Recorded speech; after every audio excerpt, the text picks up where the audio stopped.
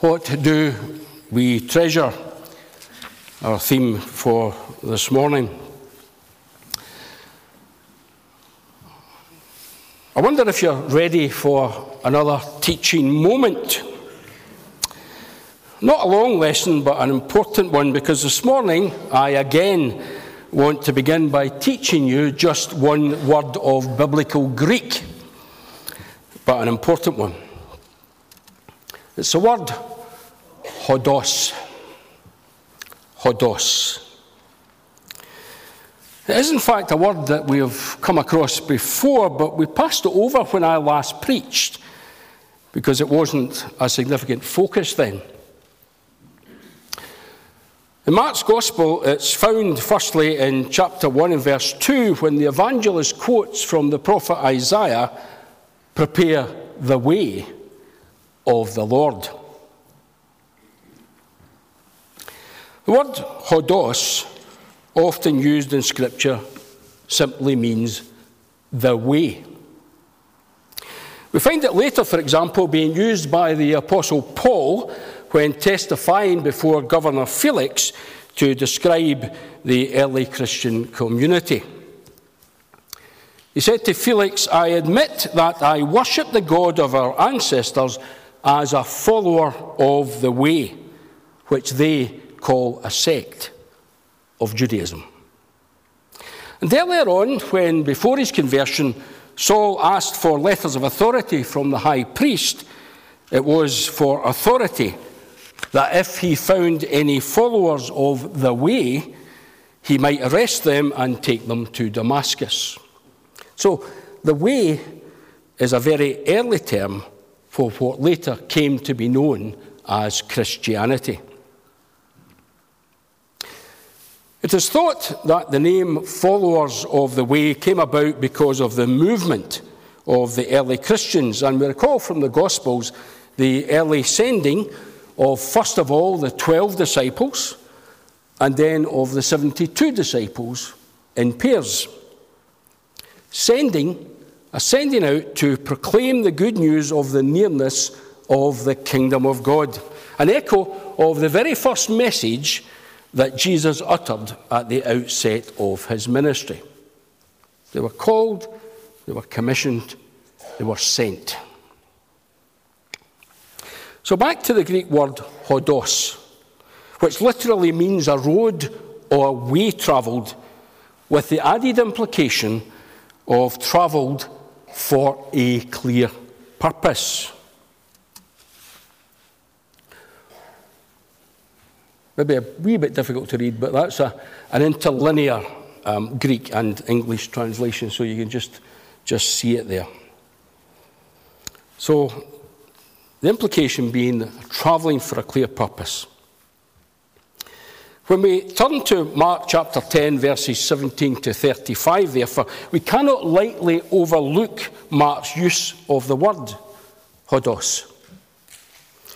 For here we have Jesus not casually going about his business, but intent on starting out on the way, his way, a deliberate and purposeful journey. Jesus had only just set out, however, when he was quickly interrupted by a man who ran up to him and fell upon his knees. Now, sometimes the headings in modern Bibles, which are not actually part of the text, actually spoil the build-up, although I noticed a less obtrusive one there than in the NIV, which I've got here. But these headings can actually take away sometimes rather than enhance what we're about. Because, and this being one of these occasions, because for as yet we know nothing of the status of this man that runs up to Jesus. All we're told at the outset is that a man ran up to Jesus and went down on his knees. Only later on in the passage are we told that he had great wealth. By Matthew, that he was young, and by Luke, that he was a ruler. A term which probably meant a synagogue official, although we have to note that it was also a term used by John when introducing Nicodemus in chapter 3 and verse 1 of John's Gospel. So this man may even have been a member of the Sanhedrin. Now, it would be pure speculation to suggest either that the person concerned was Joseph of Arimathea, who followed Jesus secretly and was a wealthy man who later asked for Jesus' body and had it laid in his own tomb, or indeed the Apostle Paul, who is also thought to have been fairly well off and was an official of the Sanhedrin. Yet these two have been suggested as possibles by scholars. But for Mark and us, and for now, he is just a man. Probably a quite well-dressed man, certainly in comparison to most, but probably not ostentatiously. And running towards Jesus, he falls at his feet in humble plea and addresses him as good teacher, and asking, "What must I do to inherit eternal life?" Just as Jesus did, for now, we put that question on hold. For just a moment, let us try to put ourselves in that young man's shoes. Here he is, desperately seeking the answer to a sincere and deep question. And Jesus stops him in his track with another question. "Why do you call me good?" Now, Jesus regularly asked questions of people because it's a good way to get people to think about things. Ask them a question. An encouragement to think things through for themselves instead of giving pat answers, which in the case of faith will simply not do. So here he asks, "Why do you call me good?" And says, "No one is good except God." Now, on the one hand, we could see this as a rather loaded question, an invitation for the young man to acknowledge Jesus as Lord or deny him. But it's doubtful if the young man is ready to answer that question as profoundly as that, although he must have gone away with these words in his mind as he contemplated the aftermath of their encounter. But we are still here, with Jesus asking the self-same question of us. "Why do you call me good?" Now, I'm pretty certain that most of us here have already accepted Jesus as Lord and God. But there may still be some folk in the congregation or watching online who are still on a journey of faith.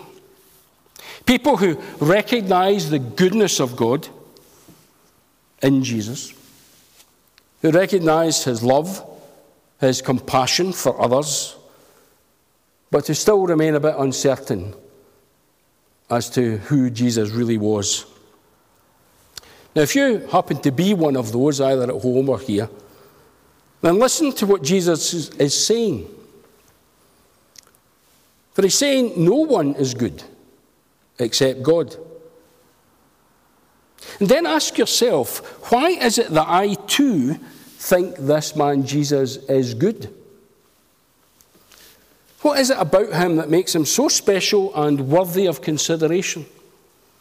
And see if you can long evade the impact of his words. Only God is good. Because it demands a response. For the rest of us who claim to recognize Jesus as the Son of God and as God incarnate, what is the significance of this passage? Well, few of us, if any, even after this fiscal event of the past week, are really well off. Although most of us are fairly comfortably off, I think we would say. And as John said last week, we are certainly wealthy in global terms. So yes, there is a challenge to us all to use what we do and what we have well and wisely, and be generous in our support of others who are in much greater need than ourselves. Of that there is no doubt. But the moral lesson of this story runs so much deeper than that already answered question, because we know how we should respond. Firstly, it teaches us that true worth is not to be found in this world's riches or in what this world considers important, but in the deeper things of life. And it's not about doing the right thing so much as about being the right person. For if anything, Jesus taught that true obedience to God lies not in the strict keeping of the moral law, but in caring compassion. And so it is no wonder that on other occasions he emphasized neighbour love alongside love of God, and that later on the apostles clearly taught the importance of holding these two great commands together. Love God, love people. Now, we don't know whether or not the rich young ruler, as he is often referred to, took anything of what Jesus said to him to heart. We don't know whether, upon later reflection, he changed his mind or went off and did some good.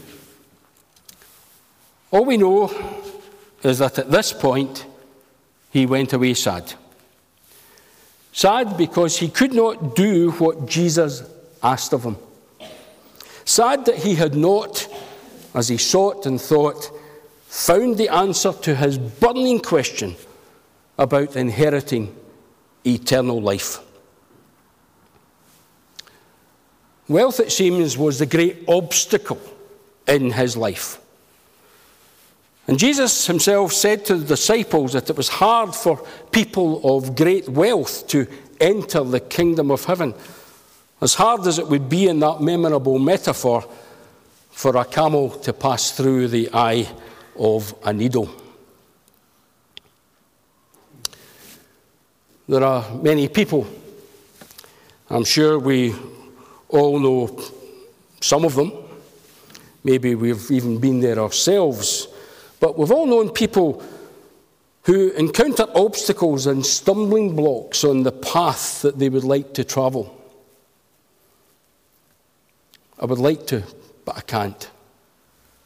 People with unhealed hurts, with unresolved griefs, with irreconciled conflicts and deep regrets.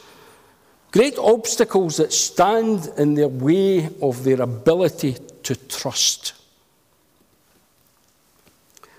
For that ultimately is what this story in many ways is really about. It's about trusting in Jesus. No, I'm not making light of the challenge to make good use of our wealth and resources to help others. But there is far more to life than money, whether you have it or you don't.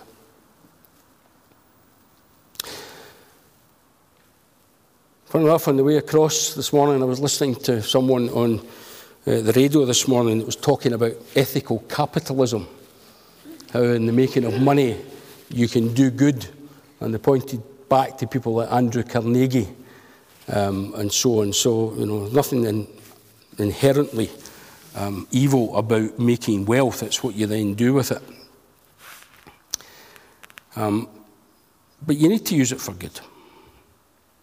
One of my granny's many sayings, your granny probably said it too, is that there's nae pockets in shrouds. Or to put it another way, if you need it translated, you cannot take it with you when you go.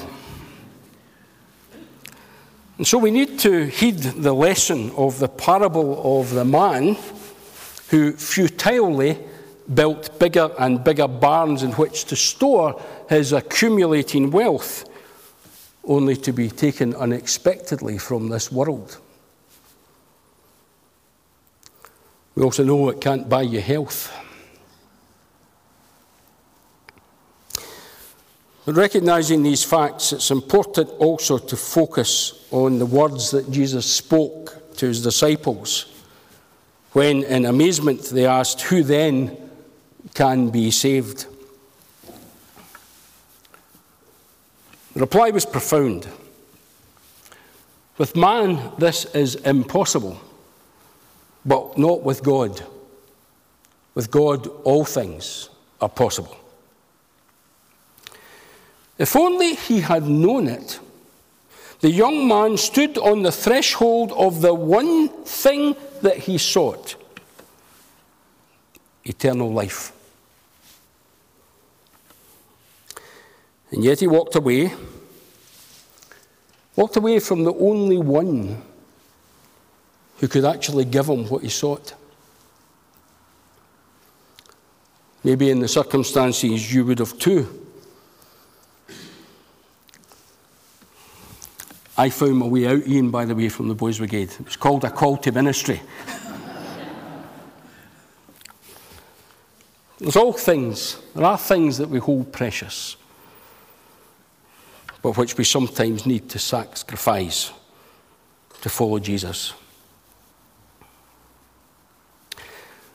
It is precisely about walking in the ways, that word hodos again, walking in the way of Jesus that this passage points to, the way that leads to life. John Collard began to make that clear last week in referring to the turning point in the gospel. For at this point, they are now on their journey to Jerusalem. They are on the way to the cross. It was a way that would permit of no unnecessary encumbrances. It called for sacrifice. It called for commitment. Indeed, it called for single-mindedness. Jesus later said to James and John, "Can you really drink the cup I drink, or be baptized with the baptism I am baptized with?" Meaning his sacrificial death.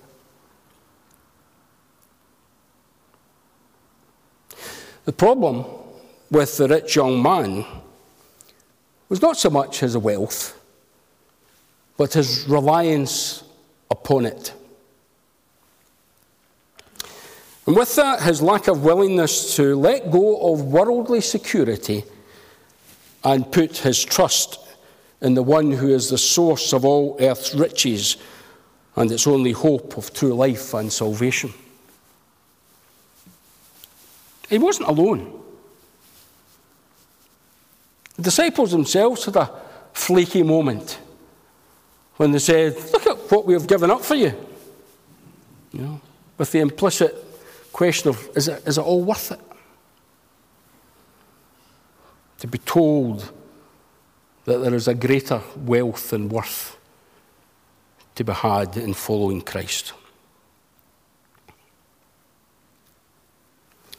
It was no less a person than Jesus himself, according to John 14 and verse 6, who said, "I am the way, the truth, and the life. No one comes to the Father except through me." Again, that word, hodos, the way. A way which he also once described as a narrow way, when he said, "Small is the gate, and narrow is the road that leads to life." So what do we really treasure? Do we treasure worldly wealth and worldly riches? The good things of this world? Or do we value most of all and trust in our relationship with God the Father through Jesus Christ his Son? And are we willing to live under the guidance and direction of the Holy Spirit to walk his way, his hodos? For that is undoubtedly the most fundamental question of all, and it demands a response. Let us pray.